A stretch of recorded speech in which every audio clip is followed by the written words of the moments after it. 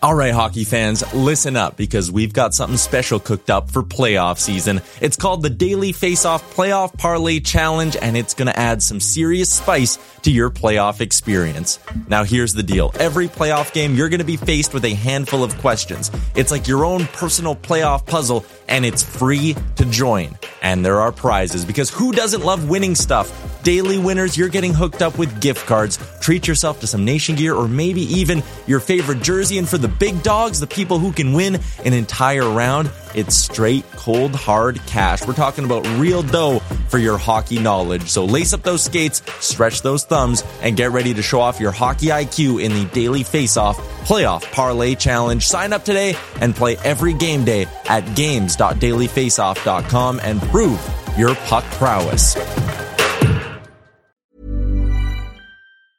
Cool fact, a crocodile can't stick out its tongue. Also, you can get health insurance for a month or just under a year in some states. United Healthcare short-term insurance plans, underwritten by Golden Rule Insurance Company, offer flexible, budget-friendly coverage for you. Learn more at uh1.com. Hey, I'm Ryan Reynolds. At Mint Mobile, we like to do the opposite of what Big Wireless does. They charge you a lot, we charge you a little. So naturally, when they announced they'd be raising their prices due to inflation, we decided to deflate our prices due to not hating you. That's right. We're cutting the price of Mint Unlimited from $30 a month to just $15 a month. Give it a try at mintmobile.com/switch. $45 up front for 3 months plus taxes and fees. Promo rate for new customers for limited time. Unlimited more than 40 gigabytes per month. Slows full terms at mintmobile.com. Welcome to a brand new episode of the Real Life Podcast, a member of the Nation Network of Podcasts and delivered by DoorDash. Hey, I didn't know I was recording Real Life. Me, guys. I got a moist mouth. All night long, all I dream about is like the mountains in my hair. So I'm ready. Wrong intro. One second. I want to leave that in. Let's leave that in. And now play the real intro. Real intro. Tyler's had a week off work, and this is what happens. You're listening to Oilers Nation Radio, a member of the Nation Network of Podcasts and delivered by DoorDash. 1 hour of straight hockey talk with Dan, Rick, Tyler, and Bag Milk starts now. All right. So right now, this is Oilers Nation Radio. I'm Bag Milk. Tyler's here. Rick's here. Dan's here. Right after this, Tyler and I are going to record Real Life. Now, if you're confused about the intro, that's Tyler's fault. Send Tyler your mail. Tyler, you can tell I'm out of it because like half of it played and I didn't even notice. I was just zoned out. And then I was kind of like, why is everyone like, what's this? This noise isn't right. So next episode, now you have to play the ONR. That was loud and aggressive too. Yeah, it is. Well, and you'll also notice, dear Oilers Nation Radio listeners, how I'm not in the intro, despite having the second most episodes of Real Life outside of Yanya. Thank you, Tyler. Always friendly reminder. All right. Oilers Nation Radio, episode 173. We're recording a day early. Tomorrow is just a weird day because it's New Year's Eve and the Oilers have a matinee. Weird. On a Friday? Weird. But we'll get there.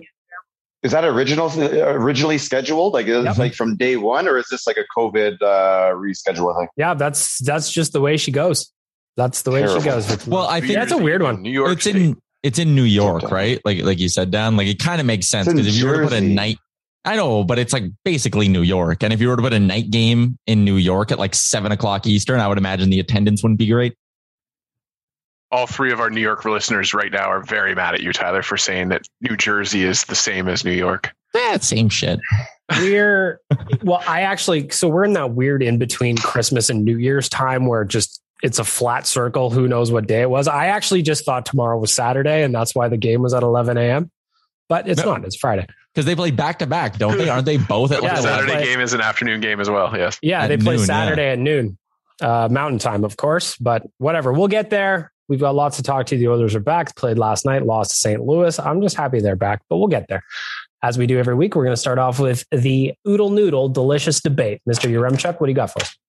The Oodle Noodle Delicious Debate. Well, tomorrow is New Year's Eve, why we're recording this early. So the question is, what is your number one New Year's resolution for the Edmonton Oilers? If you could give, like, what should the Oilers' number one New Year's resolution be? That's Tyler, a delicious debate. You just posted an article at OilersNation.com about this exact topic. So I'll just start with you. What's on your list to kick us off?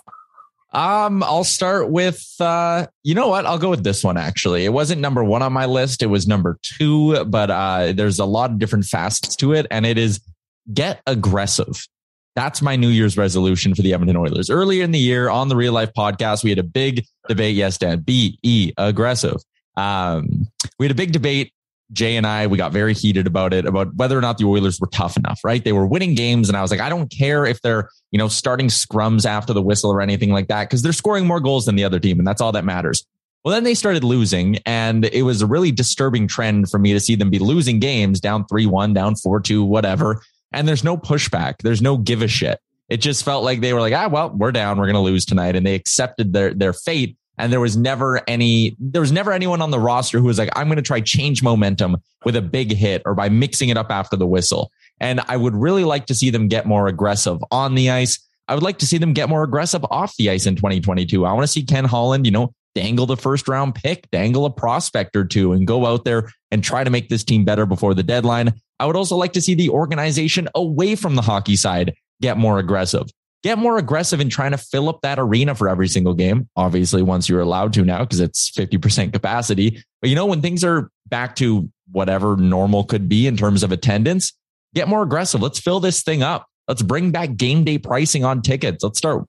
Why can't the organization work with other organizations in the city and say, you know what? If we have 50 unused tickets in the upper bowl, we're going to give them away to whoever needs them, whatever company will take them. And we're going to try to fill up this arena. So anyways, there's 3 kind of bullet points, but the main one, get aggressive. I'd like to see them bring back Molson half price singles or whoever the sponsor would be. Yeah. Why not? Wasn't that a thing? It was. Yeah. I thought it was a thing and then it disappeared. Like I get the season ticket holder angle, I guess. Yeah, me too. Point, but if the barn's empty, get some people in there. You're going to sell some popcorn if you're allowed to have concessions. Sell a beer, provided you're on the Loge level and you can go to Suite 99. I don't know. Rick, what do you got? New Year's resolutions for the Edmonton Oilers? I'm going to go with you got to fix that the pro scouts, because we need to start winning some of these. Like Holland's taking some swings out there. Some he's hit, some he's missed, some he's whatever down the neutral zone. But we need to start winning these things again. I don't think we've won a trade since Patty Maroon. Like when you actually won one, like win. One of the ones where when other fan bases won, but that's a billion years ago. Yeah, one of those ones where the other fan base looks at it and goes, "Whoa, how'd they do that?" Because we're always we need other end. We need to find that free agent to bring them in. You need to find that trade. You need to win that trade. So it's somewhere sitting with the pro scouts, and we have to find a new way of judging other players not on here, and we need to find a way to bring in more effective players. I like that one. Nation Dan, your New Year's resolution for the Edmonton Oilers as we go into 2022. Well, I'm guilty of having read Tyler's article already, and so I have to kind of steal one, I guess. But for me, it's the fact that the Edmonton Oilers, 66% of the time, they're struggling to start a game. They get beat first, and then they're playing from behind. The starts of games has to be fixed. I don't know what the remedy is. I realize that, me putting this out there is not necessarily a solution, but good gravy. Does this team with Leon Draisaitl and Connor McDavid need to come out some more times and make teams question if they're going to be able to stay with those guys for the entire game? It just doesn't seem to be the case very often with this team to start, especially in the Dave Tippett era. I'm not necessarily saying that that's Tippett's fault, but I'm just saying that in this recent era, we've had a lot of issues with starts, and that needs to be fixed for this team to be able to succeed. You look what happened with the Winnipeg Jets last year. They got beat by that team almost every game, and you're playing from behind. You don't win those games often in the playoffs. So for me, it's the start of the game. 2022 has to be aggressive, as Tyler said, but it has to start from puck drop. My New Year's resolution would be, you guys all pick good ones. I want to complain about the bottom 6 not being able to score, but that's not really a New Year's resolution. Modernize the organization a little bit. That I think kind of encompasses some stuff that Rick said. looking at your pro scouts, maybe the tools in which they evaluate those players. The Oilers are one of the few teams that don't have a analytics department. And I'm not going to get into analytics and why they're important, but I think that having them as a tool in your toolbox as an overall piece of the conversation when you're bringing in players is incredibly important. And using them in terms of evaluation. I don't want to hear guide and record book anymore in 2022 because guide and record book shows what a guy used to be. And we're going to get into something, some chat about Duncan Keith here a little bit, but what he used to be is a Hall of Fame defenseman. What he is now is not that. And that kind of goes to the point where I'm getting here. I think there's value in intangibles. I think bringing a leader like that into the dressing room is a good idea, all of that stuff. But I would love to see the Edmonton Oilers organization modernize themselves in 2022. We have a GM who still talks about winning in 2002.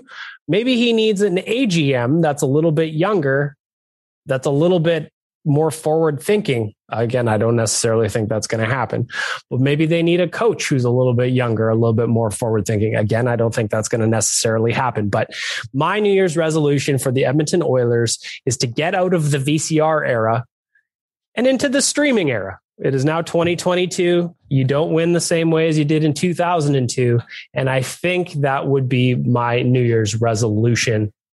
Anything else that comes to mind as we wrap up the delicious debate? I mean, you're asking them to skip the DVD and Blu-ray era completely. That's quite the ask. Yep. Hey, laser discs were good, man. Laser discs were good, although it was a little bit annoying. I was watching Mission Impossible 1, and right at a good train scene, Tom Cruise is flying in. You had to flip that baby over. Yeah. Tyler, have you ever seen a laser disc? No. Yeah, I didn't. The size of a record, but it does everything a DVD did. Except you had to flip it. Yeah. I really liked everyone's. I really liked everyone's resolutions. Like I like Rick's, and then it ties into yours, Bag Milk. Like, yeah, like enough of this getting guys for what they used to be. Why can't the Oilers make a trade that is like legitimately mind blowing, where you sit there and go, whoa, like that is a hell of a deal. I think about like Colorado going out, giving up 2 seconds for Devon Taves, who's like a top pairing D-man, even Jersey going and getting Ryan Graves, right? Like these deals where you sit back like almost immediately and are like hindsight. Yeah. Like you're like, even in hindsight, I want to sit back and go, holy fuck, we won that. I mean, like you go back to the Maroon trade, right? Like he went for whatever and they had half his salary. A fourth and a prospect. At one point, Marty at one point he stopped. At one point he stopped, looked back and went, holy shit, we won that one. Yep. That's what we kind of fucking need. And it kind of like he went out there and we sat here and liked the moves he made this summer, right? Yeah. And all these players just somehow aren't fucking getting it done. Yep. It's frustrating as shit, but we need to start fucking winning these things. It's not up to us to figure out how. We're just pointing it out for everybody. Yeah, I think that ties into the modernizing the organization as well, just using different tools of evaluation. Again, before you shit on me, I am not saying use analytics as the only tool. I'm just saying use it as a tool. That's it. That's all. Dan, you got anything else that comes to mind? New Year's resolutions, Edmonton Oilers? No. I mean, you guys covered it. There's a bunch of issues that this team has. There's a bunch of issues that winning glossed over early in the season, and it ain't doing it right now. So yeah, I think that everything we listed is pretty much.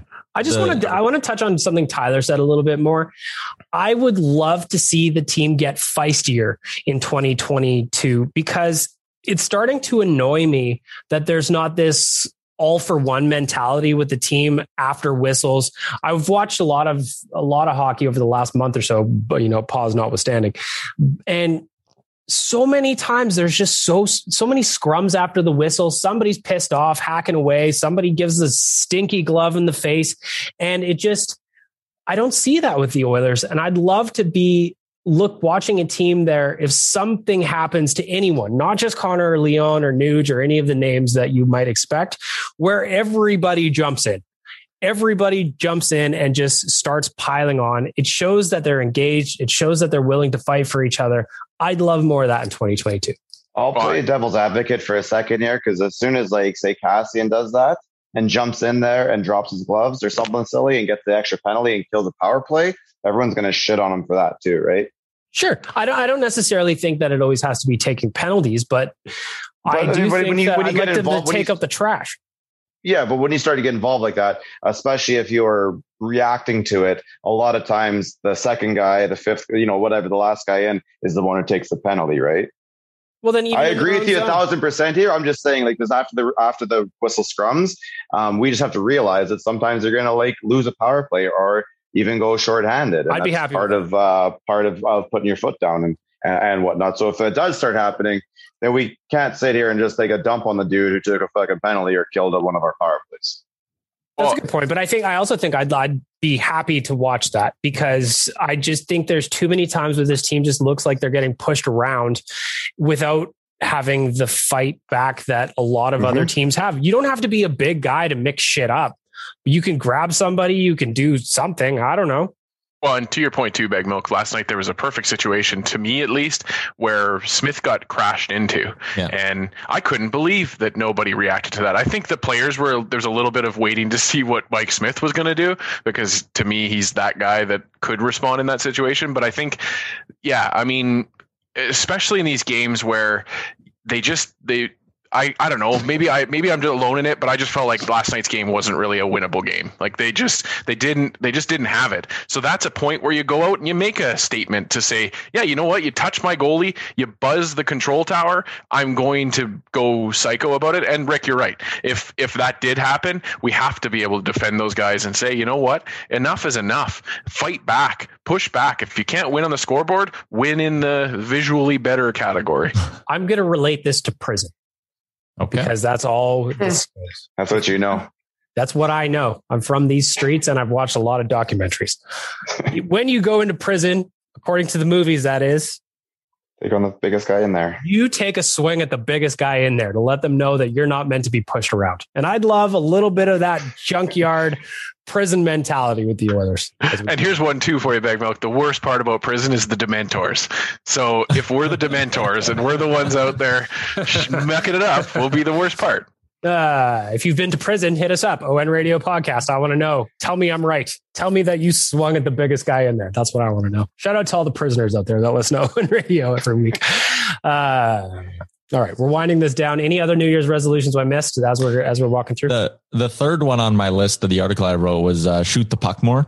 There's too many times. Like, how many times are you watching a game where the Oilers get like an odd man rush and you know they're just going to try pass it? Like, it's McDavid or Draisaitl coming in and you're like, all right, he's clearly just looking to force a pass across here, even if it's not there. Even on the power play, sometimes they'll have a lane and it'll be like, all right, rip the puck. Like, no, trying to pass it into the net again, trying to make that perfect play back door. And I get it that it works like a good amount of the time. But I also just think if you went out there and if the Oilers had more of a shoot first mentality, it's just going to open up more passing lanes in the future, right? If other teams have Connor McDavid coming in on a 2-on-1 and the goalie's going, all right, I know there's a 50-50 chance he's shooting or passing, he's going to commit to the shot more. And that's going to open up the pass. The defenseman might want to take away the shot a little bit quicker. That's going to open up a pass. Even on the power play, if you show a willingness to just shoot pucks from any sort of angle, I'm not saying just take brutal shots all the times and don't pass the puck, but show more of a willingness to shoot the puck. They're 17th in the NHL at 5-on-5 shots 4 per 60. That's not good enough for a team with as much talent as they have. They need to shoot the puck more. They need to have a willingness to shoot pucks. Look at Evan Bouchard. How many of his goals this season are just shots that really you don't think have much of a chance of going in or any business going in? But because the dude shoots a million pucks, he gets goals. And I just think they should have more of a shot first mentality. I agree with Tyler. You don't want to shoot on an NHL goalie when there's no traffic in front from the hyboards. It's not going to go in. But if you've got some traffic in front, you've got a guy like, I don't know, Jesse Puljujärvi with his big frame in front, or Zach Hyman, who's always digging in front of the net. Toss a puck in the goalie skates. Let those boys hack away. I don't think. Here's another resolution. Embrace the garbage goal, I think. Yeah. They don't always have to be pretty, but man, there's nothing like a good greasy goal in the crease to get the boys going. And I don't think the Oilers score enough of those. So get greasy out there. That's another one. There you go. New Year's resolution, your delicious debate from Oodle Noodle. Also a shout out to DoorDash. If you use the promo code Oodle 2021, you'll get $7 off your order of $30 or more. That promo code is winding down, folks. If you want to use it, better get to it. Got it? Good. Getting away from the New Year's resolutions. This is our first podcast since last week. Just touching in real quick. How's Christmas for everybody? Cold. Mm-hmm. Yes. Dan, you've been spending a lot of time outside, buddy. Good for you learning. I have. Thanks. It's one of my favorite things going right now, actually, is watching Dan's skating updates every day. I was going to actually volunteer to come help you. Yeah. But it's too cold, so I'm not leaving my house. Saturday. Do it on Saturday. It's like -8. It's been really neat to have people tossing out tips and offering to come out and stuff. But it's been chilly out, but it was a good holiday overall. I'm glad to see you guys all got through it mostly safe. The only thing that I did on my holiday was punish my own body with a lot of alcohol. Or I was basically more or less drunk for the better part of 3 days. But you know what? I'm right there. Tis the season. Tis the season. All right, getting back to it. Oilers played their first game in 11 days last night against St. Louis. We talked about it a little bit. Again, that was another game where they were chasing from the start. Couple of quick goals by St. Louis in the first half of the first period, put them down by 2, started to chip away, ended up tying the game, but then mistakes were compounding. The Oilers were sloppy yesterday. They looked like a team that hadn't played in a while, though that was the same on both sides of the ledger, so I don't really think that's an excuse, but that was one where mistakes ended up in the back of the net. And I don't think Mike Smith played poorly by any means in his first game in 2.5 months, but he couldn't bail him out on some of those tough ones. So what was your biggest takeaway from last night's game as you saw the Oilers get back in action? Tyler? Yeah, like it felt like they were certainly not the better team, but neither team felt particularly sharp in that one. A couple of mistakes had them behind the 8 ball early. I thought, Leon Draisaitl looked like he was in a zone early on and he scored the goal and he was really buzzing. But aside from that, there weren't a lot of players who seemed determined to make a difference early on in that hockey game. And that was certainly disappointing coming out of the break. But St. Louis is a really good hockey team and they're very good on home ice as well. The Oilers have gone in there twice now. They got a win and they lost one. So it's not a loss that I'm like overly frustrated with.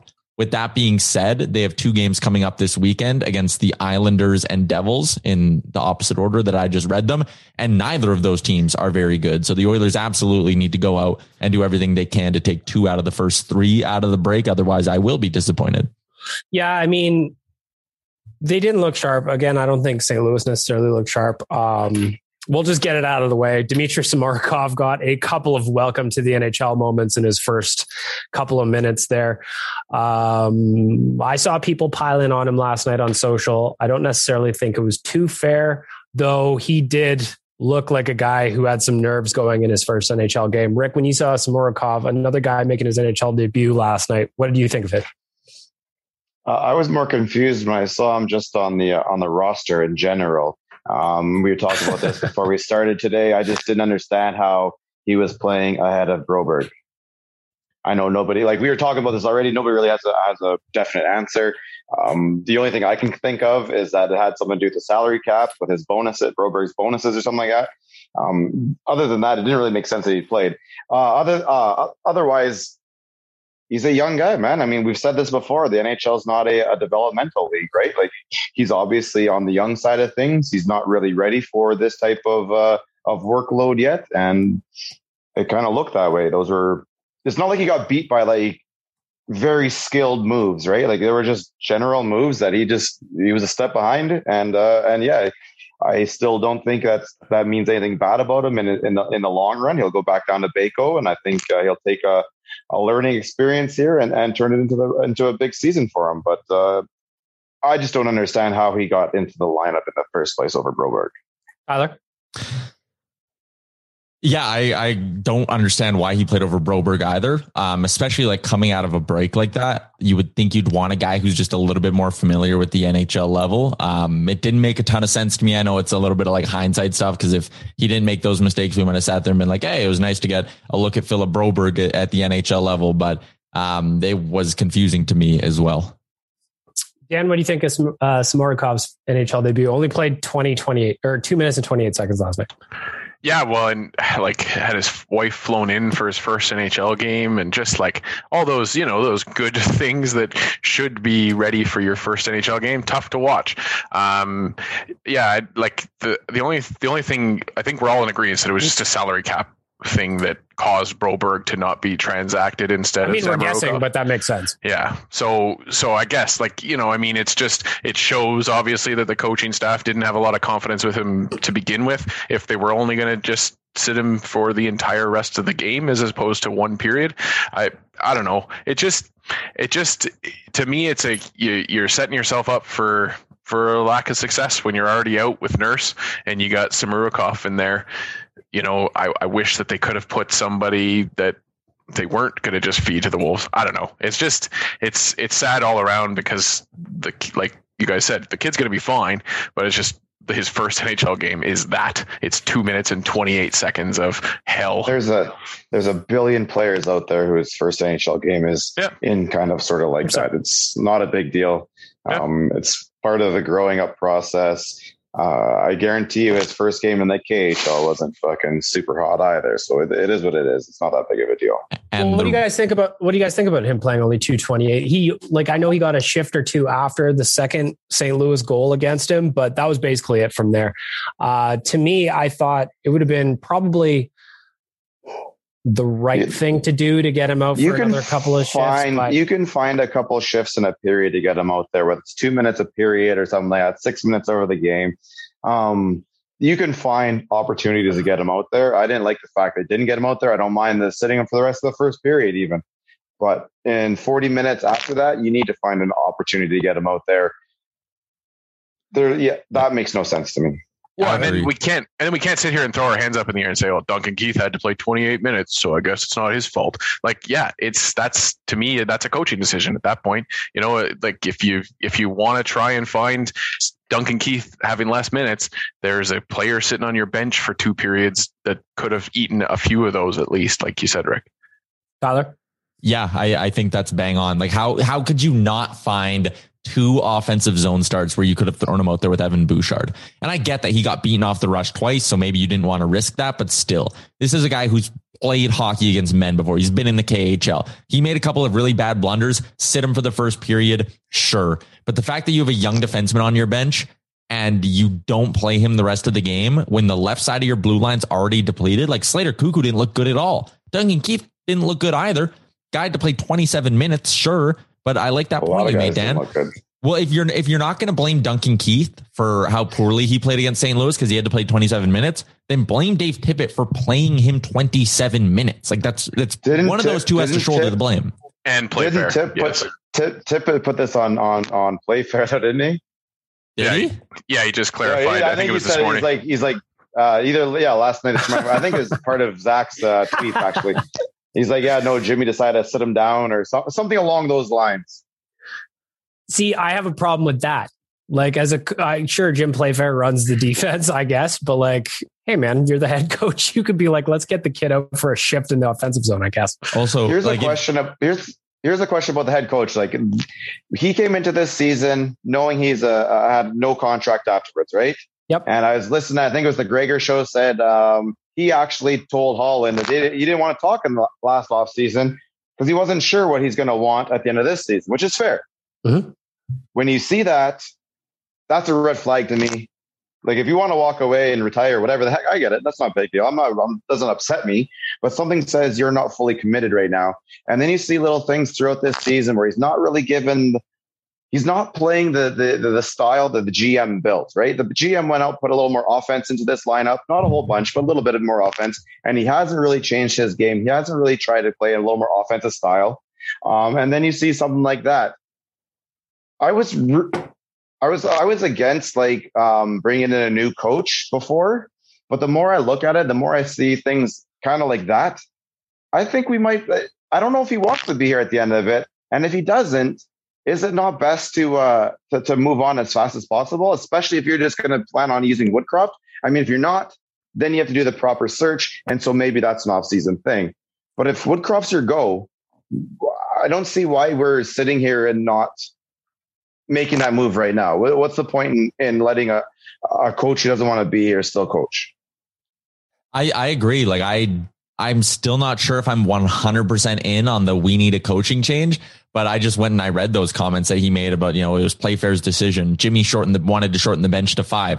And I'm sitting there and I'm like, Dave, the team just won both games where you weren't behind the bench, and Jim Playfair had a bigger role in those two games. Maybe just blaming this one on him, like that doesn't that's not a good sign to me. And I agree, like his contract's up at the end of this season. We're looking around the NHL and we're seeing teams who are getting sparks from their coaching changes. The Oilers could undoubtedly use a spark right now. I don't know. I think the argument for making a coaching change is slowly starting to gain more merit. And the other thing too is, that Colin built up a deeper top nine. That was part of the offseason. That was a big part of the offseason. And yet they're not getting played. And what do we get again last night? The Oilers are down going into the third period. McDavid and Draisaitl are back together. It's like, that's the only thing Dave Tippett knows how to do when they're losing is like, well, better just put the two big guns together and hope they can save this one again. It's just there, and it goes back to almost what you said earlier, Bag Milk, about like the organization modernizing themselves a little bit. It feels like Dave Tippett doesn't want to try new things. His only two solutions are I'm moving Cassian up to the top line to start the game, or I'm putting McDavid and Draisaitl back together. And like, that's all we ever get is those two things, and they don't work. Yeah, I still don't think a coaching change is near, just because Ken Holland's history, he doesn't fire coaches. He's never done it in season. So I don't think we're going to get one. But Holland's job has to be Holland's a little bit on the hot seat right now too. And I think he has to realize that he doesn't get two full more playoff runs. Like he's got to sit there and look. And if he doesn't see things the same way we are, like at least like see these little things, I don't think he'd be in the NHL this long. So I think he can see these things.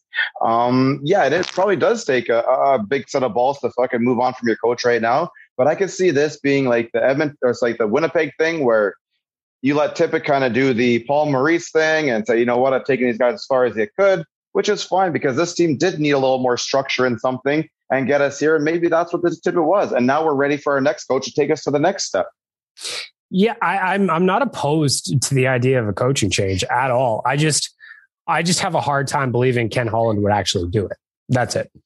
I think unless Dave Tippett pulls a Paul Maurice and just says I'm out, or whatever actually happened there behind the scenes in Winnipeg, I just don't see it. Historically, the GM doesn't do it, and he hasn't shown me a willingness to kind of make that call right now. I assume like you have to imagine Ken Holland sees it. If he doesn't see the issues going on right now, then he's watching. He wouldn't be in this job as long as he has. He wouldn't be in the league. He knows these things. He sees them just as well as we do. So I guess it's growing the idea, because like if you read online and on OilersNation.com in the comment section, people are calling for Tippett in a way I haven't seen in quite some time on the site. So but they're not even speaking. They're a lot of times what I see is like the commenters are out there. They're doing it from emotional reaction, right? Like they're like, "Hey, this is fucked. Something's got to change." Blah blah blah. And you're just kind of grasping at straws. That's as a fan. That's all we can do, right? We have no control over anything. So that's kind of what you say. But I think like the way we are specifying right now and putting down an actual real to deal argument and showing how this leads to this and this and this and this. These like a coach does not seem to be fully invested in everything. I think you gotta move on, man. Yeah, it's going to be really interesting to see what happens here over the next month or so, because the Oilers have not played very well recently. And like Tyler said, the last two games they did win were ones without Dave Tippett on the bench. I know it was Columbus. I know it was Seattle. But you could also look at that Seattle game and say, look at how shorthanded the Oilers were in terms of who was available for them. And they still absolutely pumped Seattle. They just did. And well, again, that was a blue collar effort. That was everybody going forward. We don't see that everything. We don't see that last night. I agree entirely. And we're looking at a team right now who is in the first wild card position. They went from having the best win percentage in the NHL to a wild card spot in a real hurry. They're 3-7. The Oilers are 3-7 in their last 10 games. And that is not good enough, anywhere close to good enough. So I do wonder if Holland's seat is heating up in the sense of he has to either make a move or a coaching change. I still tend to think that a trade probably comes first, just based on historical sequences of events, but we'll see. I'm very, very curious to see how this plays out, but I'm also not expecting him to make a coaching change just because that's not what he does historically. I'd be happy to be wrong. I just don't necessarily know that I am. But let's just follow the exercise. Let's go down the rabbit hole. Let's say there's a coaching change that comes early January. What's the move? Is it just bumping Woodcroft up? Do you stay with Gulutzan and Playfair until the end of the season? Do you bring in a guy like Paul Maurice? Heaven forbid Holland goes back to the well and brings in Mike Babcock. What do you do? It can't be Babcock. But I don't think Babcock takes this team to the next level here. I think Babcock would have been the proper move when we brought in Tippett. Kind of get that structure back in there, get this thing back to a team, and give it to the next guy who's going to take it from there. Tyler, what were you going to say? I would bring up Woodcroft or let Gulutzan run it. Gulutzan's had success at the NHL level before. He's been an NHL head coach. You clearly have Playfair running the defensive side of things. I think you can rather easily bring up Gulutzan to the head coaching spot, and it might just give the team a spark. The only name that really intrigues me on the open market coaching wise is Rick Tocchet. But again, Paul Maurice would be intriguing as well, but I worry if he might just be more of the same. Tocchet's intriguing, but I don't know if he'd come here. I think he might low key be waiting for that job in Philly to officially open up after they're done with their interim stuff. So again, there's not really anyone on the open market. If I'm making a coaching change, it's purely to spark the team. So I'm either bringing up Woodcroft or giving the bench to Gulutzan. I am scanning Twitter right now as we're recording this, looking at some of the just Oilers fans in general, some of the names they're throwing out there.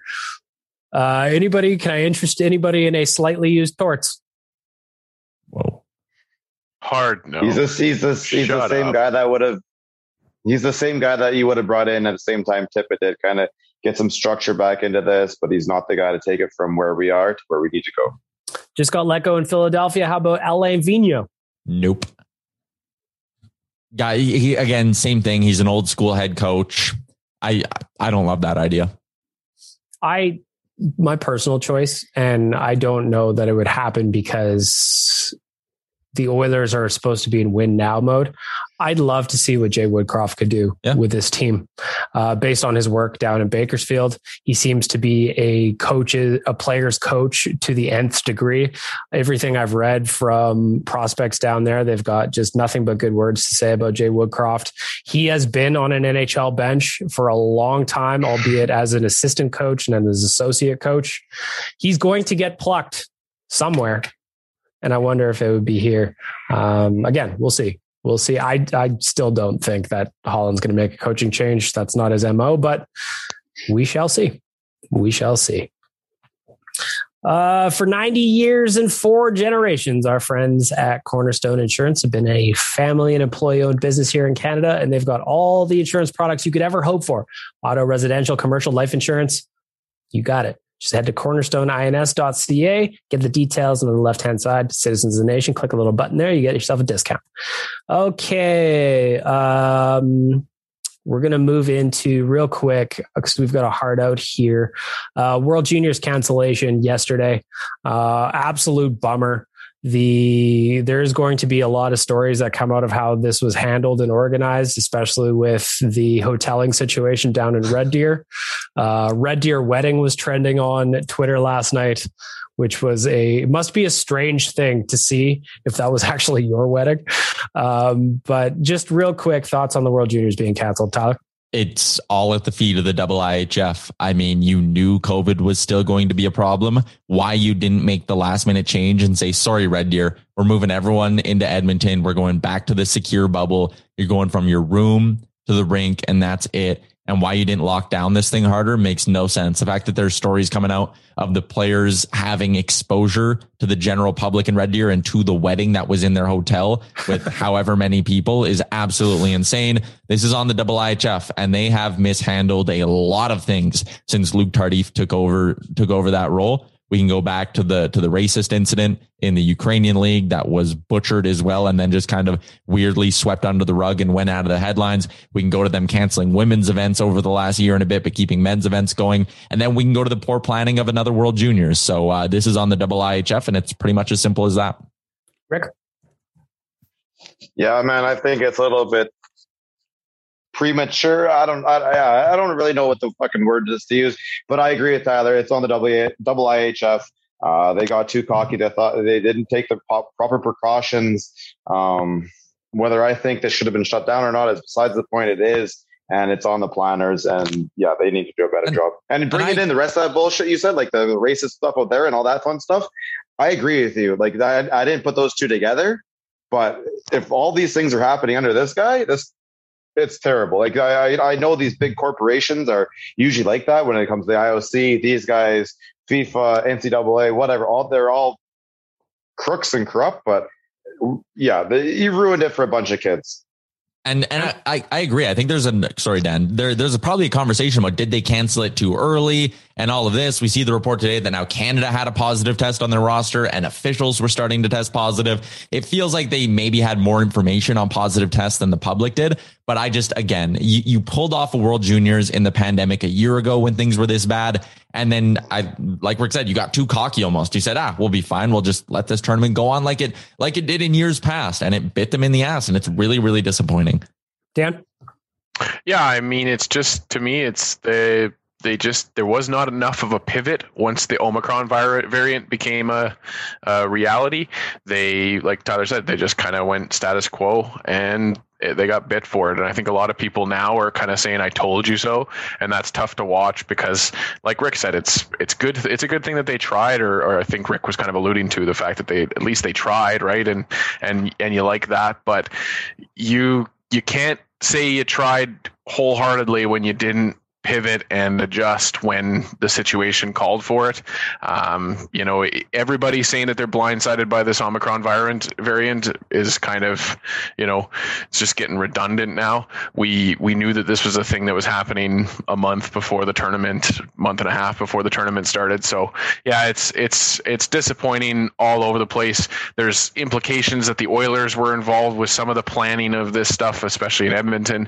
Like, it's just, there's a lot to be, I think, broken down here. But again, coming back to the IIHF, they've got a lot to explain and handle and deal with here going forward, because the real push is to get this tournament going. But as you guys alluded to already, there's 6 other tournaments that were canceled at the same time that this tournament was allowed to go ahead. So there's a lot of mess for the IIHF to clean up, and this is just another one of those. I think you guys pretty much covered it. I'll just wrap up by saying I'm bummed out for the kids. You could see James Duthie posted some photos of Team Germany on the ice at Rogers Place, just kind of taking some photos together before making their way back home or wherever they're going. I just feel the worst for the kids. This is a huge tournament, a huge opportunity for them. I mean, even as I was watching Canada absolutely shit pump Austria the day before, watching Austria score a couple of goals and seeing how excited those kids were because they doubled their goal total from last year, that's just good stuff. And that's a big part of growing the game in those other countries, and a big opportunity for the Canadian kids to get their gold back. And it's just a bummer all around. So we'll leave it at that. Unfortunate. IHF has plenty on their plate as it comes to what happened here. And I'm sure that'll come out in due time. Check out the folks at dailyfaceoff.com. A lot of stories going up about the World Juniors there right now as well.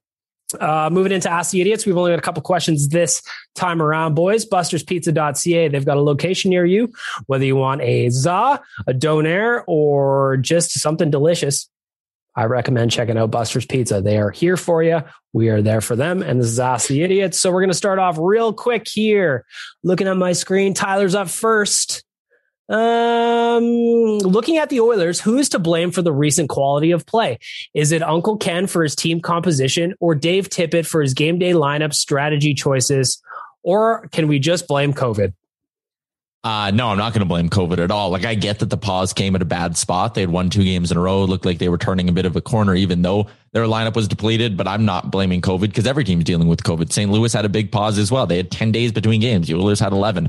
So it's certainly not COVID. It's a little bit on roster construction. It's a little bit on the coaching staff, and it's mainly just on the execution of the players. Like, we watched this team go 9-1. They are when they start games well, they're 10-0 when they lead after the first period.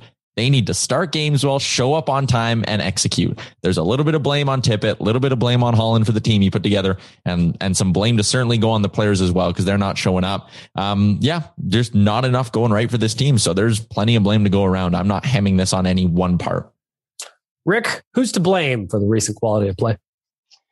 all three levels that Tyler just said. There's a little bit on Holland, a little bit on Tippett, and then the guys on the ice, the skates on their feet.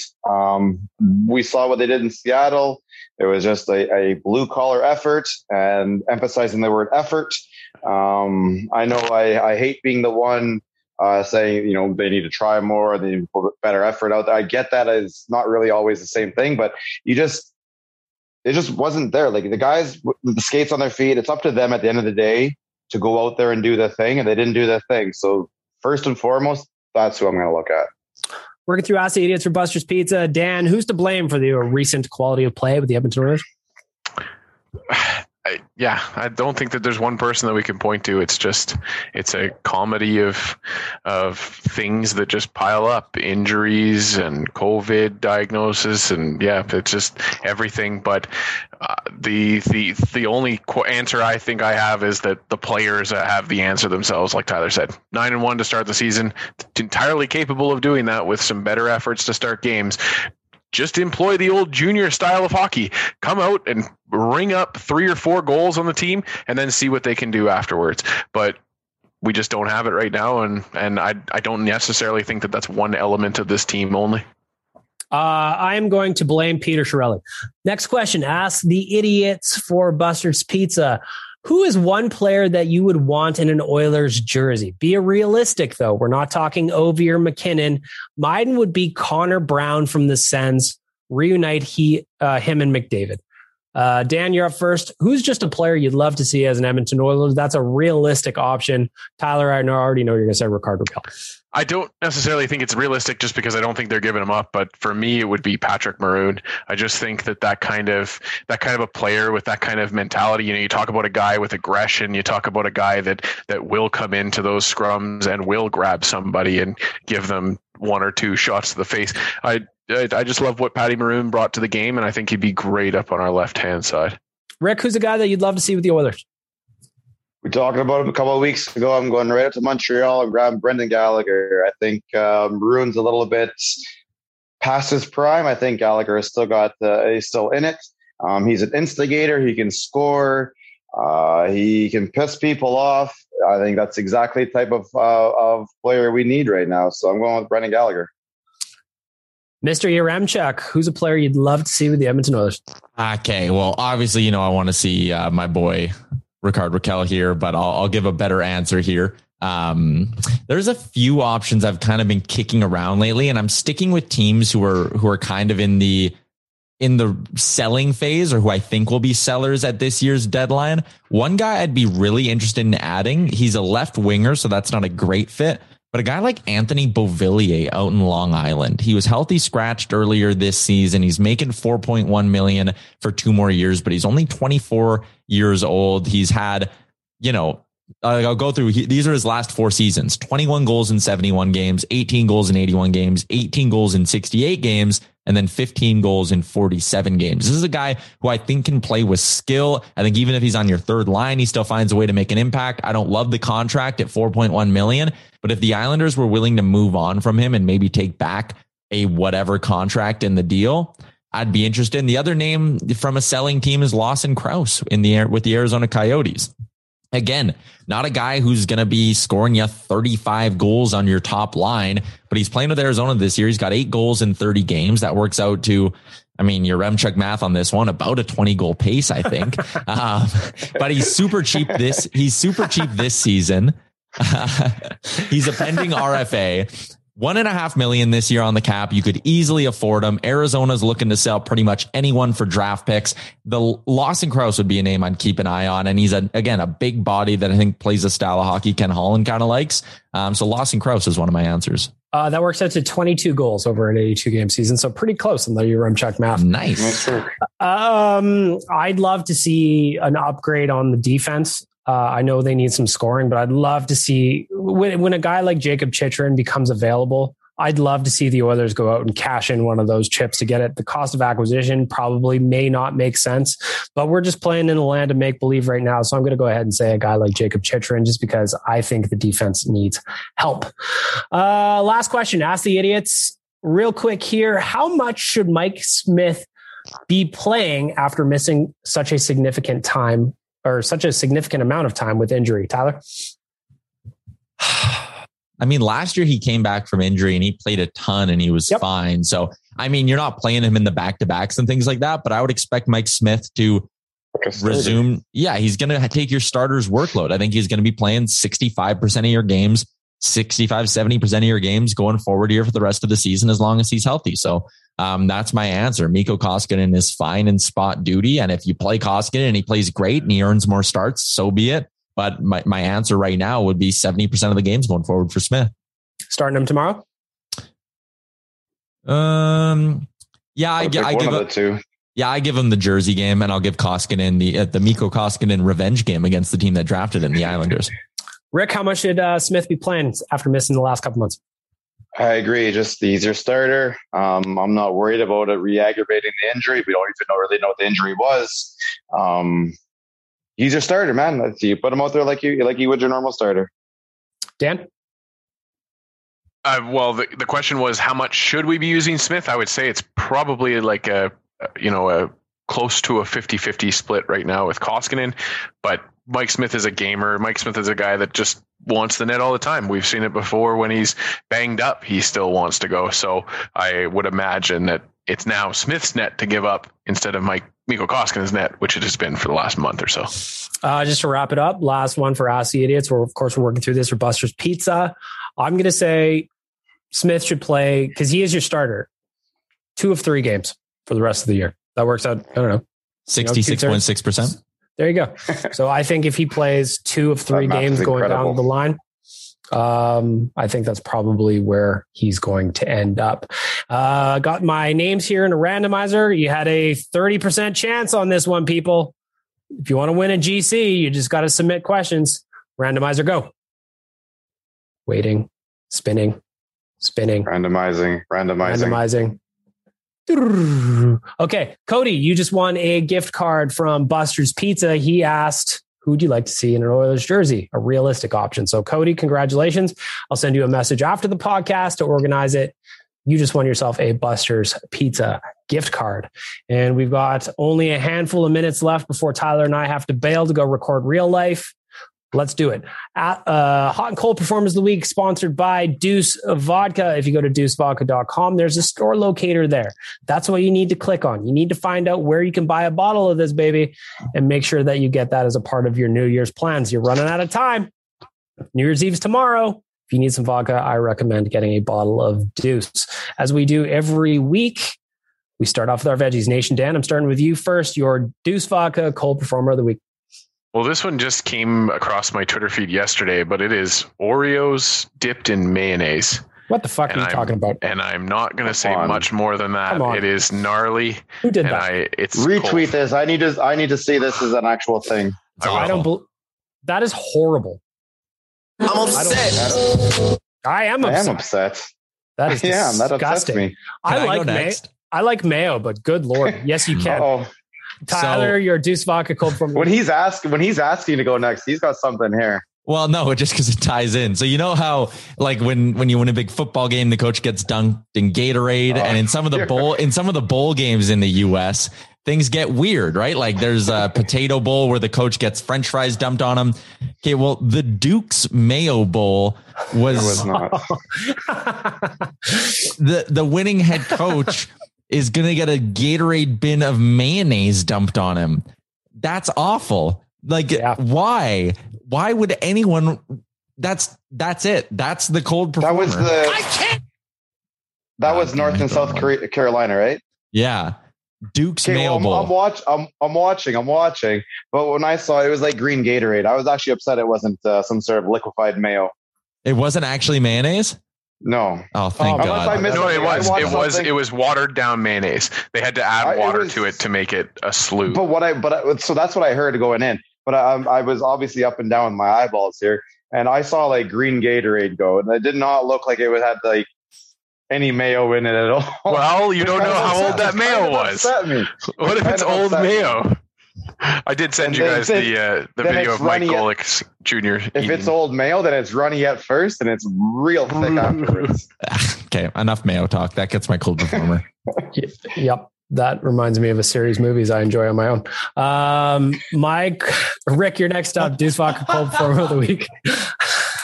Oh man. Okay, well, we're gonna go from the fun side of things to something that's extremely wrong and bullshit. And it's the OHL and the London Knights. And I don't even care about this kid's fucking name. If I get it right or wrong, doesn't really fucking matter. But they tried to they didn't try. They reinstated Logan, whatever the fuck his name is, yesterday, about 5 minutes after they announced the cancellation of the World Juniors. I get it. You're just trying to sneak it in there and try and get as little publicity of it as possible. It's just not something he ever should have been done. I'm sorry. It's I don't even know how much time has passed since this went public or even when it happened. It's just not enough time. This kid never should be in the position he's in right now. So this is on everybody involved in that decision. Button. Boy, that escalated quickly. I just sent you guys in our group chat, and I'm going to retweet it in a second as well. The head coach getting mayonnaise dumped on him. Ew. Oh, it was. Okay, good. I will say I'm a little disappointed with today's episode because I was having a great time with watching Bag Milk hit buttons over the last couple episodes. So yeah, the fact he has no ability to reach and kind of fuck with shit right now, it's a little upsetting. It is upsetting. I agree. I was actually going to say the exact same thing Rick said for my Deuce Vodka cold performer of the week is, again, the OHL trying to slip that news in right as the World Juniors cancellation happened. I know what you did. That's a 5 p.m. news dump. It was gross. Friday. I don't like it. Oh, that's cold. All right, let's end off the podcast with some positive news from the past 7 days of our lives, or whenever we recorded the last one. This dumping mayo thing is just revolting. So what I saw was on the field. It was green Gatorade on the field. They obviously have got a tarp set up here. They've got the backdrop there. This is definitely for show. They almost hit him in the head with that bucket too, by the way. Deuce Vodka Hot Performers of the Week. I'm going to start with you, Rick. What do you got? You know what? I feel really bad for him. I wanted to give it to somebody else, but I feel really bad for all these kids involved. So I'm just going to give it to all the World Junior players. What it takes in order to get onto their respective teams. What it takes once you get to the fucking tournament and everything. I feel horrible. They are kids, man. 16, 17, 18. Shit. 25 is still a fucking kid. They're kids. I feel terrible for them. Yeah, so I just want to give them all the credit in the world for even just making their team and getting out here. We'll give them the thumbs up right now. Put some respect on my name. Tyler, that does mean you are still a child. Just I know. Yeah. Nation Dan, you're next up. Deuce Vodka Hot Performer of the Week. My Deuce Vodka Hot Performer of the Week is actually going to go to the Edmonton Oilers, and it's because of what they did around Jesse Puljujarvi's positive test there, getting him back stateside. It was just a nice little feel-good story, I think, for the entire fan base. The Bison King came home, and so it's a thanks to the Edmonton Oilers, the organization, the rescue organization that helped out there, and as well as Mark Spector for following along with that story a little bit. Tyler, next up, Deuce Vodka Hot Performer of the Week. Back-to-back matinee games, baby. I love hockey in the morning. I am going to sit down and crack a beer at an absurd hour. I love morning games. I love afternoon games. It is unbelievable. Chef's kiss. I'm going to wake up, do a pregame show with Caroline, and then watch hockey nice and early in the morning. I love it. It's getting hot in here. So hot. Since tomorrow is New Year's Eve and there is a matinee, I will recommend that you watch the pitch count a little bit, Tyler, or else you're going to be having a nappy nap by the time 3 p.m. rolls around. What's wrong with that? Nothing. Absolutely nothing. But if you want to carry it on into your evening, you got to pace yourself. This is a marathon, not a sprint. Just wrapping up. Deuce Vodka Hot Performer of the Week. You guys covered a bunch of it. You know what? She'll never hear this because she doesn't listen to this podcast, but today's my niece's birthday. So I'm just going to say happy birthday to my niece. Have a great day. You are my hot performer of the week. Personal best. There you go. There you go. From all of us here at Oilers Nation Radio, I want to give a shout out to DoorDash, Oodle Noodle, Cornerstone Insurance, Deuce Vodka, and Buster's Pizza. Thank you guys for listening. Thank you guys for making 2021, despite the challenges and oddness of this calendar year, a great one for this podcast. What we don't generally talk about on the show is the numbers of downloads and streams that we get. This baby has been growing since we launched it a few years ago. So I just want to say thank you to everybody that's been listening week in and week out. Day early. Have yourself a safe and happy New Year's. be positive, test negative, or whatever that saying is these days. That's it for this episode. Enjoy your New Year's Eve, everybody. Shout out Dmitry Samarokov. Thanks for listening to Oilers Nation Radio, delivered by DoorDash. Don't forget to hit the subscribe button and give us a follow on Twitter and Instagram.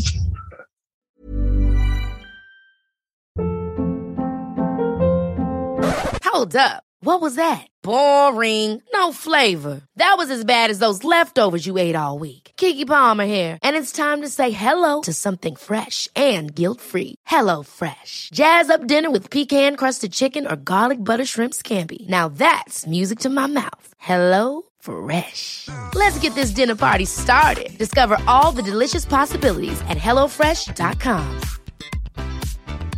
Planning for your next trip? Elevate your travel style with Quince. Quince has all the jet-setting essentials you'll want for your next getaway, like European linen, premium luggage options, buttery soft Italian leather bags, and so much more. And is all priced at 50 to 80% less than similar brands. Plus, Quince only works with factories that use safe and ethical manufacturing practices.